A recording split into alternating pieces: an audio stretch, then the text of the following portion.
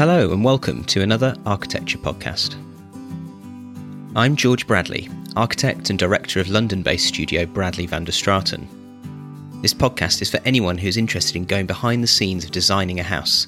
I talk to architects and designers from around the world about how they create inspirational places to live. In this episode, I talk to the architect John Elway about the design of his own home, Terrarium House, a plant-filled property that defines inside-outside living. It's a renovation and extension of a typical bungalow in Brisbane, but from the street frontage all does not appear normal. The facade is a tangle of vines with a secretive front door. I talked to John about what lies within and how he designed this beautiful home for himself and his family. I hope you enjoy listening.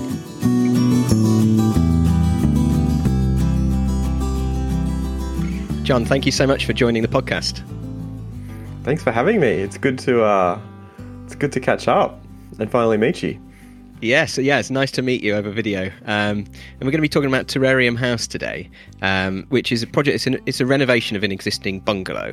I'm interested to know: was the property before? Was that somewhere that you lived or you owned before you did the work on this? It's kind of a funny story with this house because we spent a lot of time trying to find a property that I guess we could afford, and this one we could afford, and there was a reason for that. It was that you couldn't live in it. There was a couple of squatter-like kind of characters that were living here before and paying next to no rent, and when we purchased it, we decided that we probably shouldn't live here. So it actually it had its bathrooms downstairs under the house, kind of out in the open. So it was not real great for that. It's interesting, isn't it? Architects' houses are usually the ones that nobody else will buy, which then usually leads to then great designs because there's problems to be solved. There was kind of 18 months of looking, and I kind of did a lap through the house and came out and wrote the email offer. I knew kind of straight away that it was doable and that no one was going to go for it. And so when you did get the house, did you already have an idea in mind? Because you've called it Terrarium House. It's quite a catchy name and it clearly describes what the project is like. But a terrarium is a glass box for putting plants in. Were you already thinking right from the start, let's create a box for plants? No, not at all. The name came quite late in the piece. After designing the project in my head and I guess getting it down on paper to a certain degree, I then had to present it and sell the idea to my lovely wife, Amber, and it was a case of trying to explain this idea about how the landscape would work, and it would be ambiguous about whether you were in the terrarium or outside the terrarium. And in many ways, some parts of the house, the garden feels like it's inside. And it was my way of explaining to her that what that feeling would be like. But that all came about after, I guess, a lot of investigation into like really pragmatic, practical things about the site and I guess the condition of the house and how we were going to restore it to a certain degree and deal with a lot of things going on site. So the house wasn't in a great condition, but did you also have some other challenges that were kind of at the forefront that you needed to address straight away? Yeah, the big one was that the backyard was kind of turned into a small river during the rain. There was no kind of stormwater pipes or so forth, and we were kind of at this point on the hill where we copped it from a heap of properties up the hill that so we had to really manage water, and that's where, when you look at photos of the house, you'll see that there's a kind of a seat that wraps around the inside of the house and all the way extending into the backyard. And it's kind of set up a bit like a moat that really captures that water in torrential downpour and stops it coming into the house and across the block and sends it to the back corner and disperses it. And so that kind of move of controlling the water set up a lot of things. It set up, what was the height of the house off the ground, and how are those kind of downstairs spaces going to be set up together? Yeah, and part of, because it's quite a small lot for Australian standards, if not much of the world, I guess. It's about 200 square meters. So um, kind of it's a case of that particular seat edge, having it continue from inside the house all the way through the yard to the back corner, like kind of psychologically makes you feel like it's one space all the way through from the front to the back, and makes it feel a lot bigger, I think. And this is space that's underneath the existing bungalow, so to speak. So on the street, you've got a one-story house facing onto the street, and then this undercroft that was, when you bought it, was outside space with toilets. This is a kind of whole floor level. So the garden is effectively one story below the street level. Yeah, so Brisbane, the city that we're in on the kind of east coast of Australia, was one of the early settlements that had a lot less money than, I guess, other cities like Melbourne and Sydney. So a lot of the housing stock and other buildings were built with timber, like kind of felled close by, and often they'd come in kits and delivered to site, and they were assembled. So there's this kind of tradition of timber houses that sit on timber stumps, and over time they became concrete stumps elevated off the ground. And that was really about dealing with the terrain. Brisbane's quite a hilly city, and it has a kind of a serpent-like river that wraps back and forth on itself. And in between those peninsulas, there's a lot of kind of hills and valleys. And so you're always dealing with terrain, and it was all about, I guess, creating a level platform to build on, and then finishing the house on top. So this house, like many of those houses, was off the ground, and it had quite a big fall from the street to the backyard, around about kind of 2.5 to 3 meters. Mm-hmm. And what those spaces below the house are like when they're kind of untouched, they can be super messy. They can be full of junk. And this house, we cleared out around 6 cubic meters of just rubbish under the house, old furniture and so forth. But the space under there is really beautiful. There's like kind of dark, shadowy corners, and then really lovely dappled light that comes through the trees and planting that surrounds, and in our case was kind of a big overgrown jungle, really. Mm-hmm.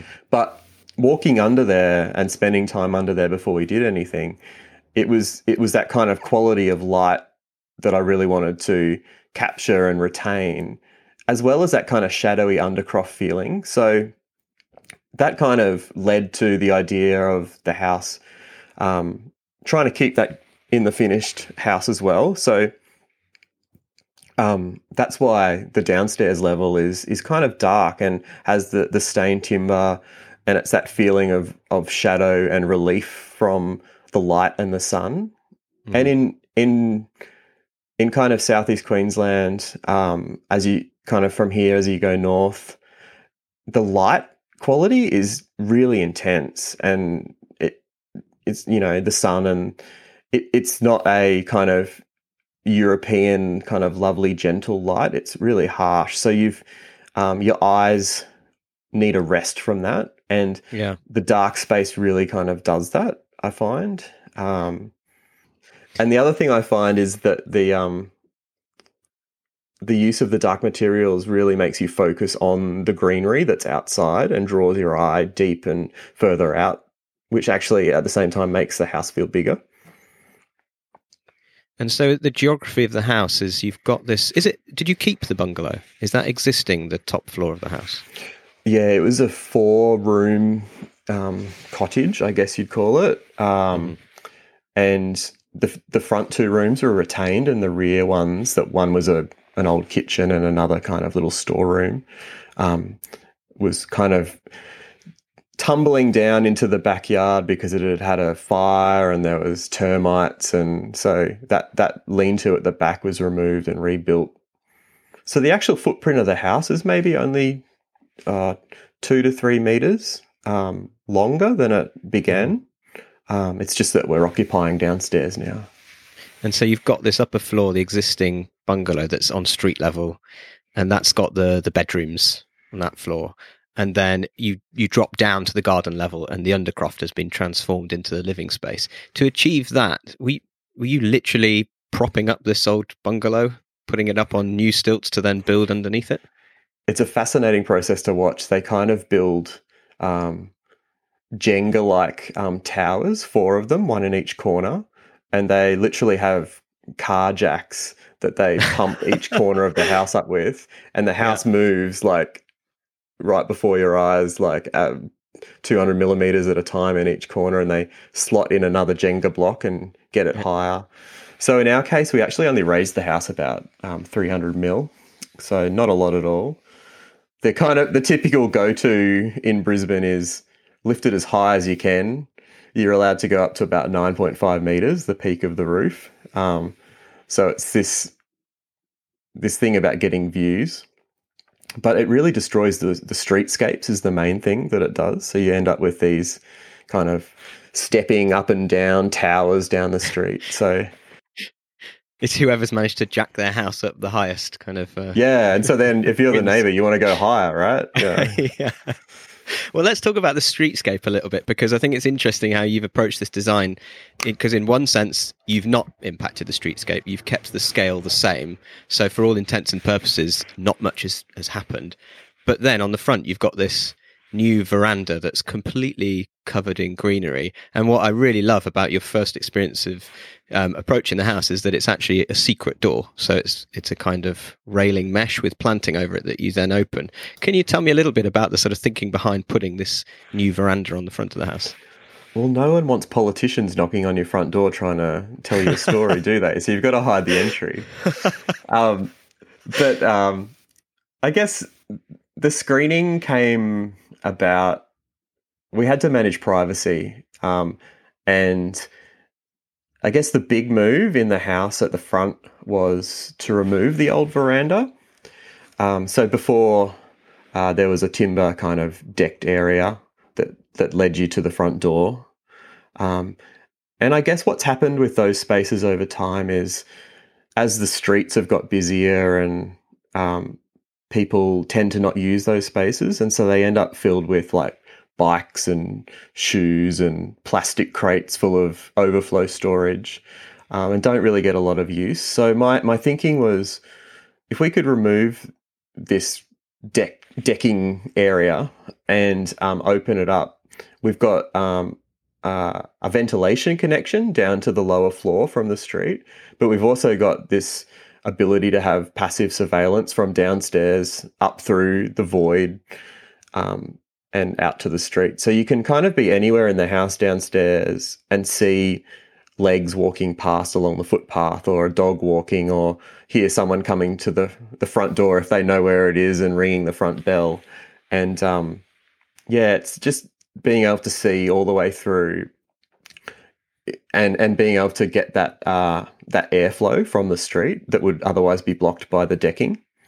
And when you're seeing neighbours walking past, I mean, do you ever see anyone walking past and stopping and kind of looking and what the hell is going on here? That happens. That happened a lot at the start. Yeah. Yeah. In particular, before the vine was grown, and so that vine is all about it being kind of not a lot of vine growth happens at the bottom, so we can see out through the underside. But at the top, where people's eyesight is, it's quite dense. So they don't look anymore. They just keep walking because they can't see anything. And what's been the reaction kind of locally? If I can't imagine there's many houses on the street that look like this. No, I mean, a great reaction was that a couple came along and knocked on the front door and asked who their architect was. And my wife was at home at the time and said, it's my husband, but here's his details. And I got a job out of it. So, yeah. I mean, in many ways, that was the purpose of the project, was to do something a little bit unusual, get attention from locals, and maybe it leads to work.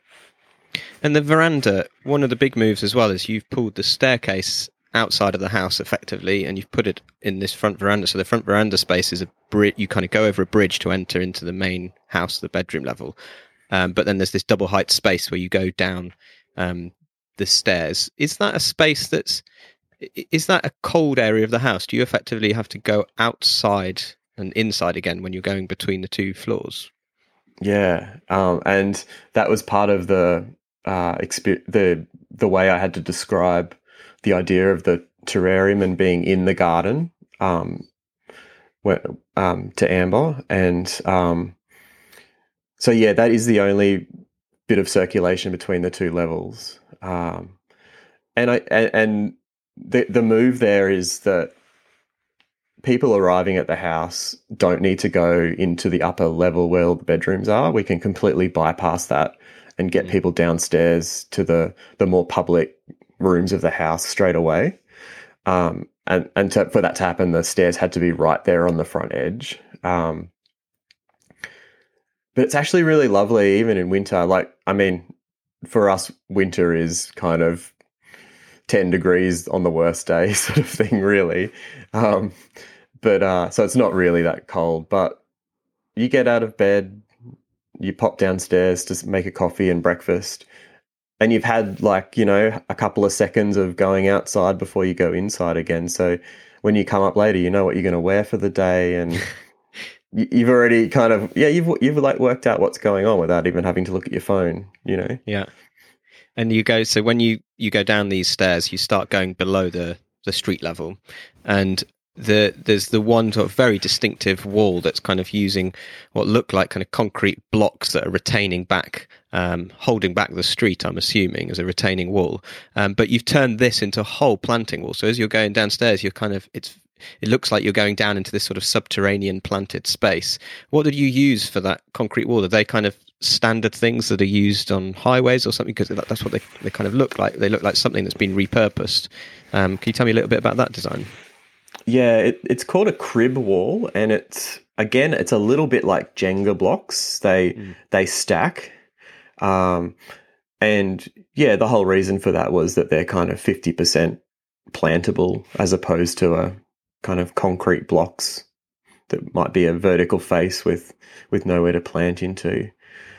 But I guess that brings along part of the ideas of the memories of the house, and that reference comes from spending it's one of the references that comes from spending a lot of time in Japan, and that particular retaining wall system gets used a lot on the freeways over there, as well as a variety of different other ones.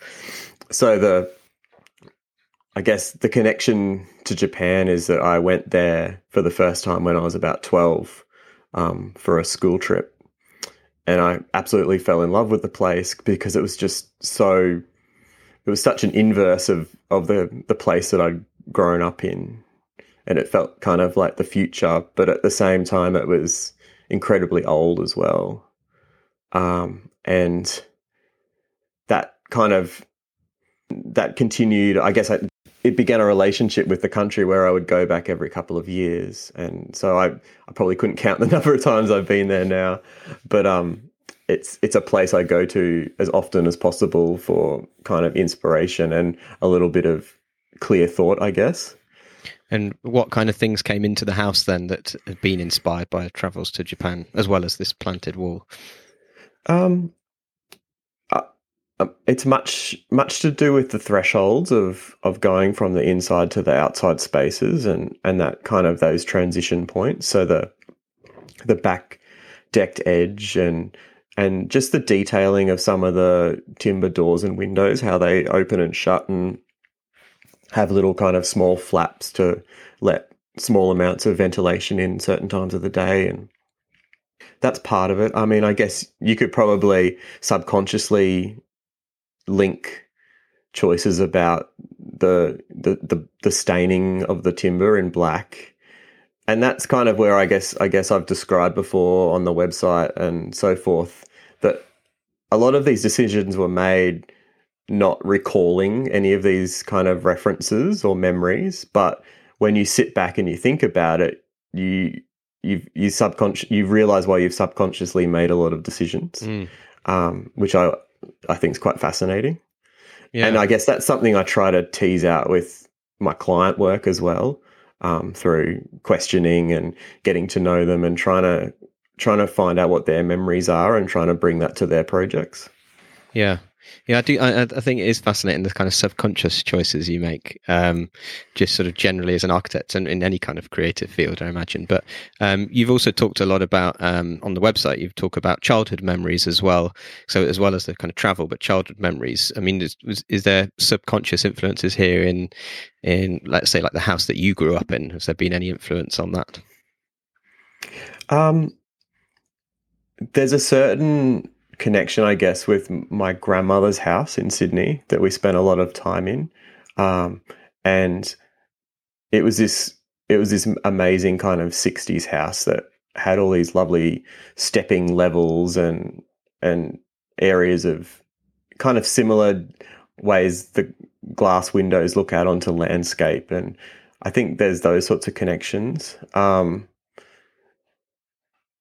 For Amber, I think some of the memories that we've captured from her probably come from the garden, and in many ways, like, she's spent a lot of time in Japan now since we've been together as well, so she's kind of quite connected to those ideas and inspiration as well.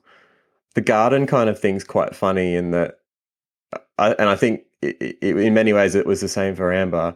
We've both got parents that like to garden, and when we were children, we were tasked with helping, but we hated it. And so one of the activities on the weekend was always going to nurseries, and and you just like begrudgingly follow them and stomp your feet. But now it's the thing that we like to do every couple of weekends, and just buying silly plants all the time. It's the things that you resist when you're younger, and then they sort of naturally come out later. Do you find yourself ever with this house kind of looking at it going, God, this is the house that my parents would have lived in? Definitely the garden, maybe.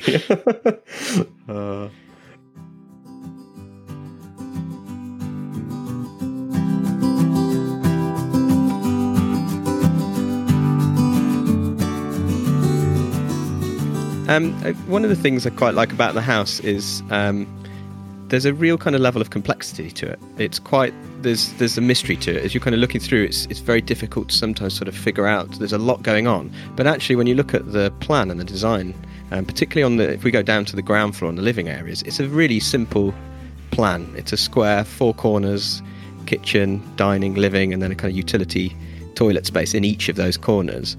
But you've created a real dynamic there in terms of views and surprises. How did you do that? What was your kind of process of designing this?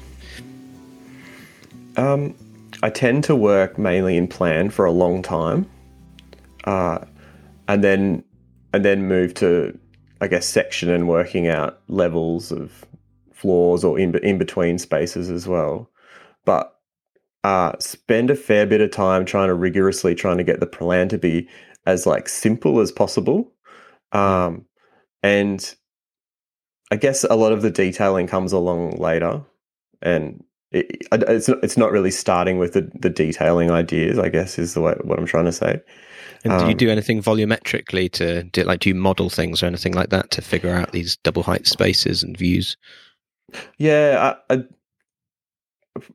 yeah, probably the next step is jumping into a tool like SketchUp or something, and quickly modeling it up. And the main driver there is just trying to work out sun paths. So the rear of this house is due north, so in the northern hemisphere, the equivalent of south. Mm-hmm.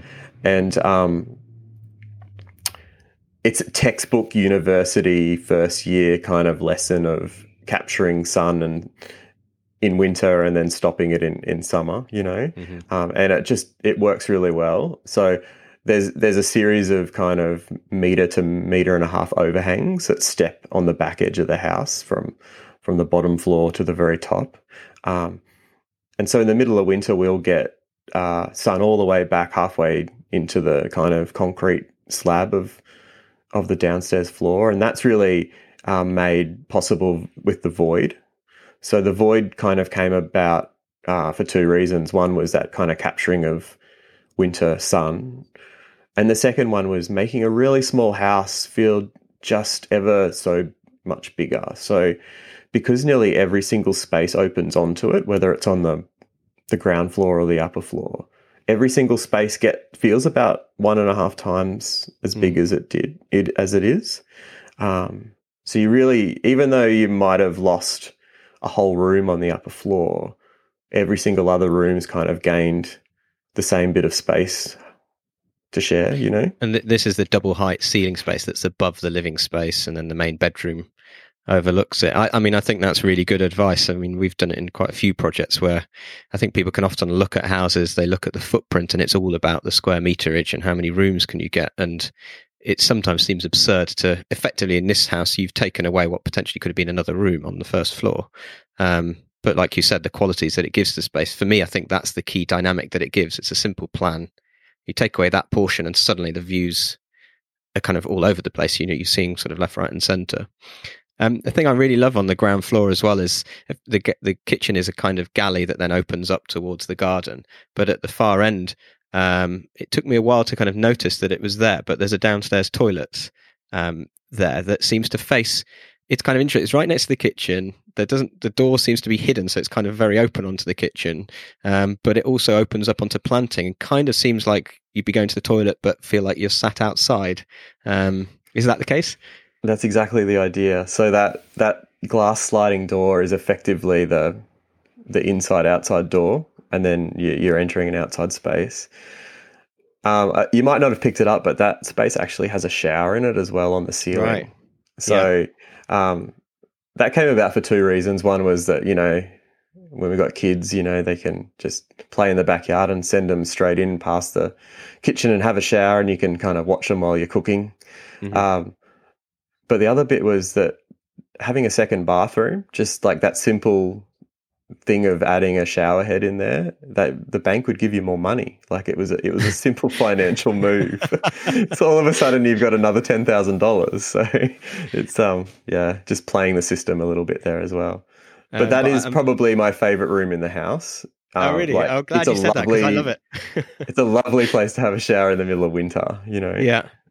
But this open sort of feeling, if you're sat on the toilet, you're literally facing this planter that then looks like to the side it's open onto the front veranda and where the staircase is.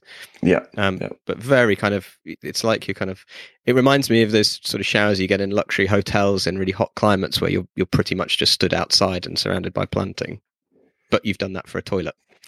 Yep. The idea of that space was kind of inspired by a trip that we did to Malaysia, where nearly every hotel, you did step out a door and your shower was on the veranda outside, but it was completely enclosed with planting. So that's where that comes from as well.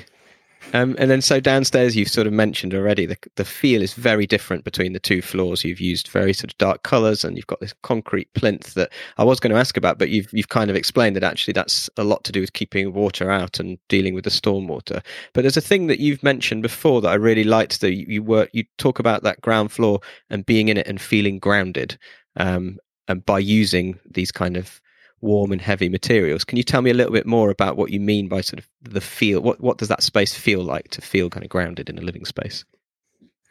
Yeah, it comes back to the feeling of what those undercroft spaces are like in Queenslander cottages before anything's happened to them.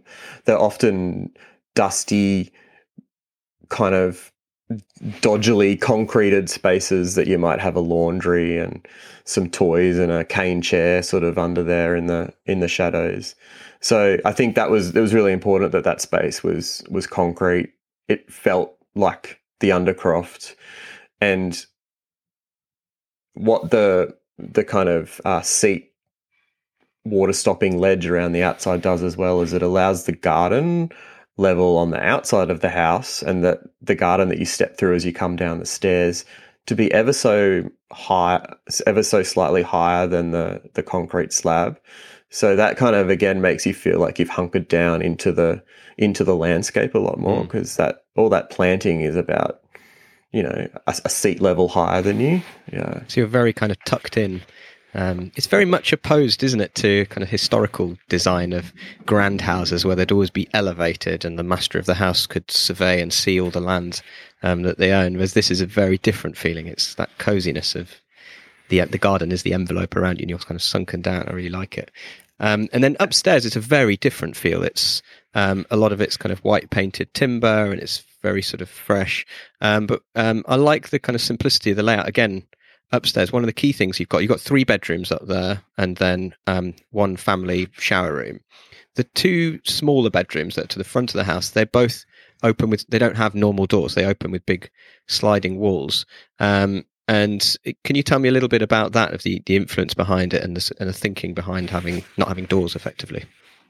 Yeah, I guess the influence there is again the travel in Japan and large sliding doors to divide spaces in many of the more traditional homes, as well as more recent homes as well, I guess.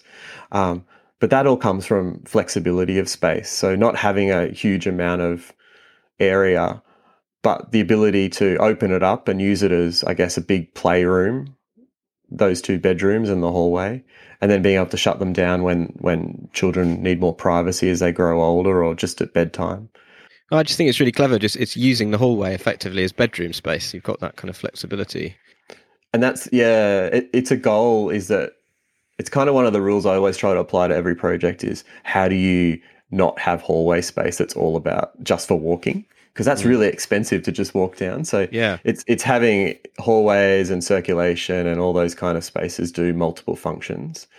And that also happens a little bit further down the hallway, where there's a basin that opens out onto the hallway rather than it facing inwards to the bathroom. So the idea there is you can stand out on that hallway next to the void and brush your teeth or do your makeup and your hair and still be able to chat to the people downstairs that might be making brekkie or dinner or so forth. Yeah. Yeah, I love the simplicity of that shower room. It's effectively one large room. It's a walk-in shower and a toilet sort of tucked to one side. And then, like you said, you've taken wash basin out onto the hallway. Is that something that you've done before or you've seen before in other places? Yeah, it's a trick that I learned from James Russell, who's the architect that I worked for about 8 years before I went out and worked on my own. So he kind of mentored me and taught me a lot of stuff, and that was one of the things. Yeah. Yes. And I mean, what's it like to live? You live in the house. What's it like to live there? Can you describe it? It's a very calming space, particularly at night, in that there's not a lot of lighting, and the lighting that there is quite soft and calm, and a lot of it actually happens out in the garden. And so the downstairs spaces are all lit from behind the textured glass that you see in the photos. And so it's just kind of this like soft ambient light. But what it does is it kind of makes you chill out and start to relax and I guess get sleepy earlier than you might normally in a bright house. Mm-hmm. So we'll be in bed by 8:30, you know. that was before we had a kid as well. I was going to ask that actually, because I think the main bedroom is open onto the double height space. There's no door or wall closing off that main bedroom, which is quite a big decision to make with a house. But I was imagining you've got a sliding panel on the facade facing the garden that gives you sort of flexibility to cover the sun. But I imagine you are exposed to quite a lot of natural light still in that bedroom. Was that a very conscious choice to be kind of exposed to the natural rhythms of the sun? Yeah, Amber and I both are pretty comfortable with waking up early. To be honest, the middle of summer, I'd love a curtain. But the rest of the year, it's really lovely to wake up to the light rather than an alarm. Mm-hmm. That bedroom's funny. It's a bit of an experiment in a way because it was kind of a decision about quite often people in their houses want the master bedroom to be kind of an isolated retreat, I guess, away from the rest of the house. And we thought, you know what, we've paid for this house. It was expensive. Let's have the house and let's lock the children away. So that's why they're kind of in the front rooms with the big solid doors that you can lock down. And then, you know, we have the rest of the house when they've gone to bed. Has living in it sort of changed the way that you live? Yeah, I guess so. I haven't really reflected on that a lot. Before this, we were living in an apartment block for about 8 or 9 years. So the first couple of weeks that we moved into the house was really weird, because all of a sudden there was car noise, and there was animals and birds and mosquitoes and flies and all these different things that you just didn't have when you were kind of up high.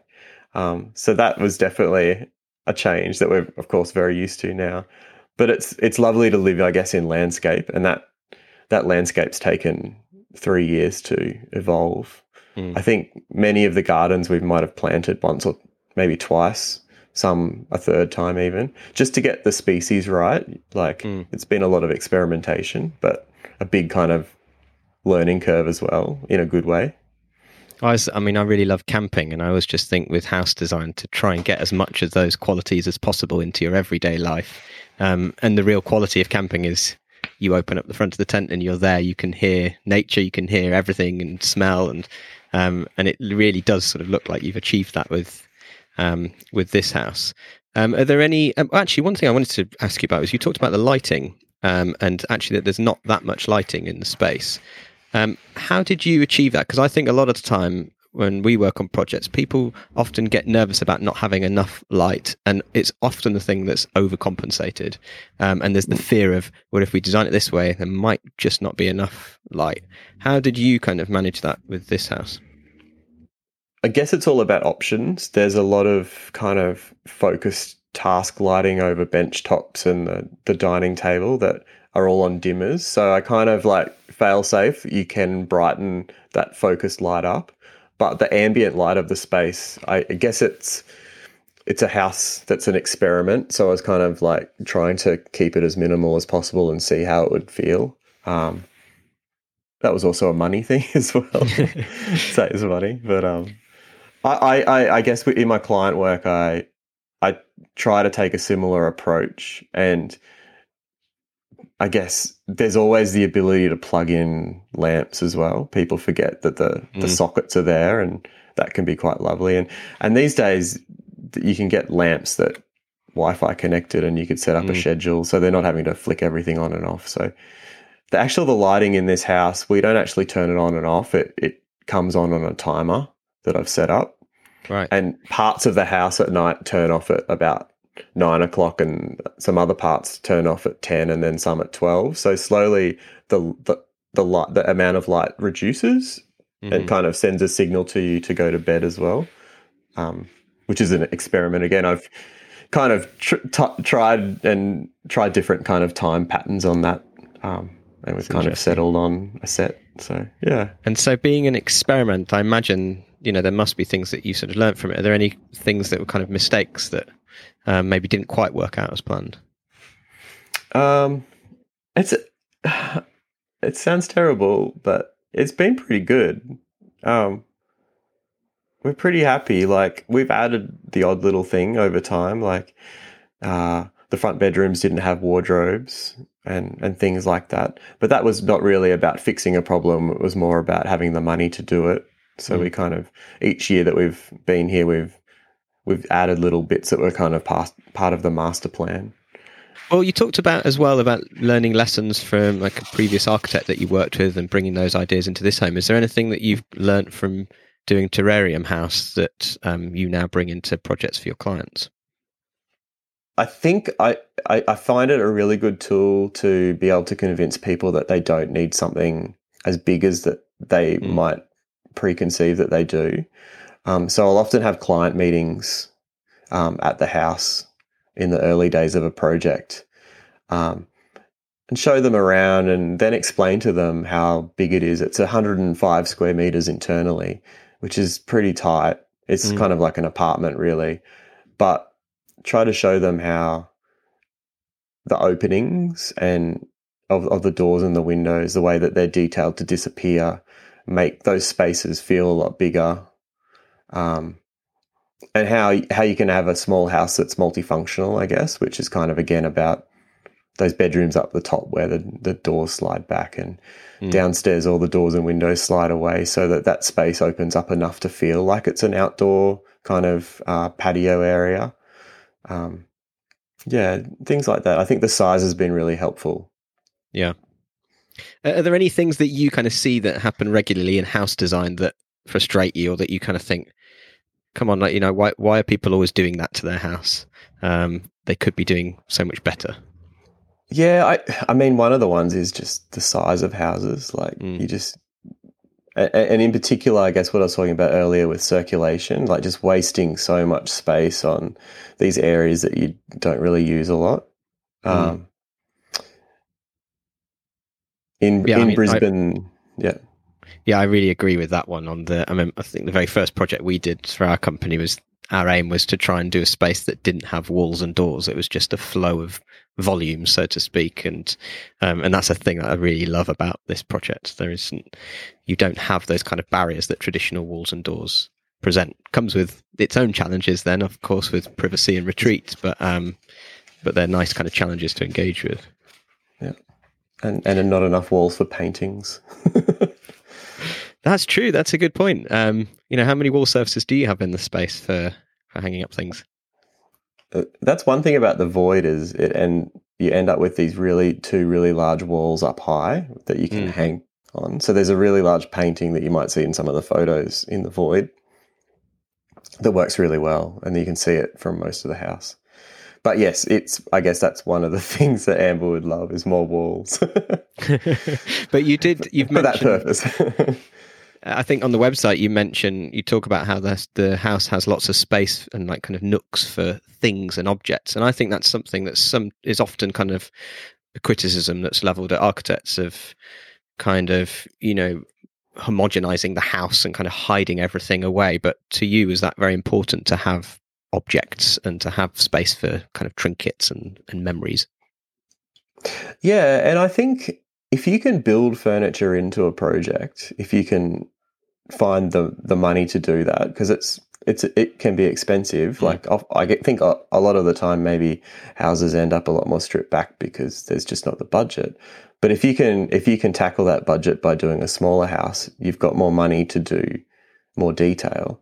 And building in furniture and shelving and kind of little alcoves and little surprises, the best thing about that is that you can put it into the bank loan. And so the client isn't having to buy furniture with their own money at the end of the project. So that's kind of the positive that I see in terms of from a monetary point of view as well, which these are kind of the important things you got to think about, I think, is how do you pay for this stuff?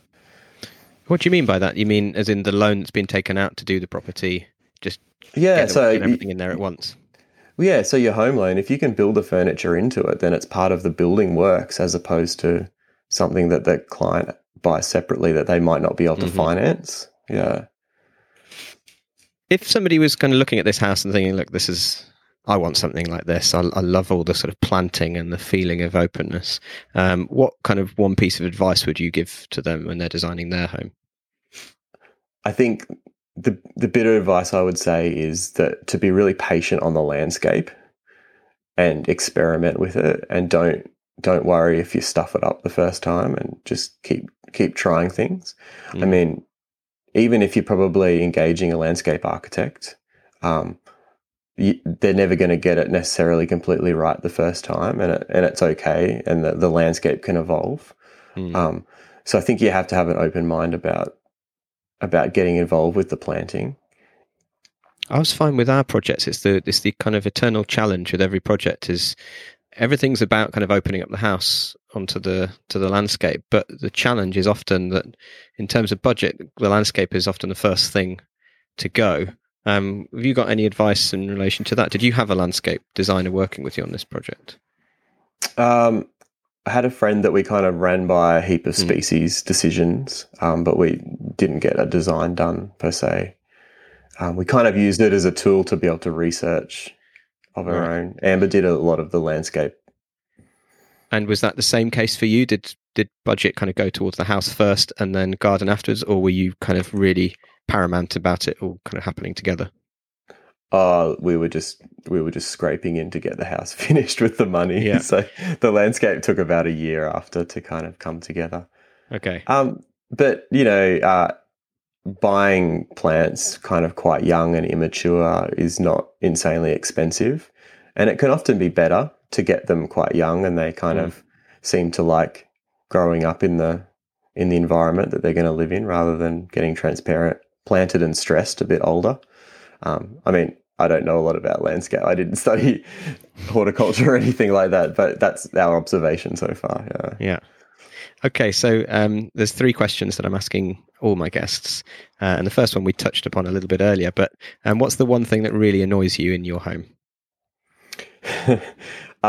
It's the possums that eat the vine out on the front. At the moment, it is getting completely decimated. So, are you partly to blame for that? Have you attracted them?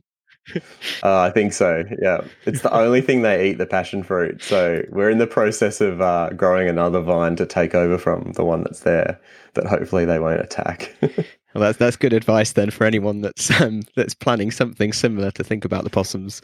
Yeah. Could you describe to me one home that perhaps you've visited or that you've lived in before that's made you feel happy? Yeah, so I'll describe one that I've visited. A couple of years ago, I did a bit of an archi tour trip to LA, and we managed to get into the home of Ray and Shelley Cappy, and it's kind of near the beach. Are you familiar with that house at all? I'm not, no. It's I guess a series of square concrete towers, and spanning between the towers with these really large redwood beams is a series of platforms that come off the towers, and they kind of step up the hill. And what's really interesting about it is that the only bit of structure that hits the ground is the towers, because there's kind of a spring that runs beneath the house, so they couldn't block that. But I don't know, it's just such a beautiful example of really simple structure coming together to create really lovely spaces, where inside the house there's these social connections between the levels. So you can kind of be in the kitchen and look through the house across about 3 or 4 stepped levels and see everything. And it's just over time, I think, with the landscape and the trees around it, it just has beautiful light coming into the house. So I guess it's all the goals that I would like to be able to one day do. But I think what made that visit so special was that we didn't organise to visit the house, and we just rolled up and knocked on the door and convinced them to let us in, and they were like, "Come in for 10 minutes," and we ended up staying like 3 hours chatting. It was fantastic, and it's the only building I've ever visited where when we left, I was in the car and I actually cried because it was so fantastic. Yeah. Wow. And has anyone done that with your house? Knocked on the door and been let in? Not that I want to attract people to start doing that. There's always randoms. Yeah. And if you could choose any designer to design you a home, who would you choose? So if Ray Cappy was still alive, I would get him to do it for sure. He actually passed away last year, sadly, but yeah, definitely that's who I'd get to do it. It's worth looking up the work. I actually came across him as an architect from watching, do you know the TV series Californication? Did you ever watch that with David Duchovny in it? Yes. And his ex-wife is like an budding architect, and ends up visiting all these houses by Ray. And I was like, oh, these are crackers. And then I started Googling him and doing all this research. So it's funny, pay attention to what you watch on TV. Well, John, thank you very much. I've really enjoyed that interview. Thanks for joining me. Thanks for having me. Thanks, George.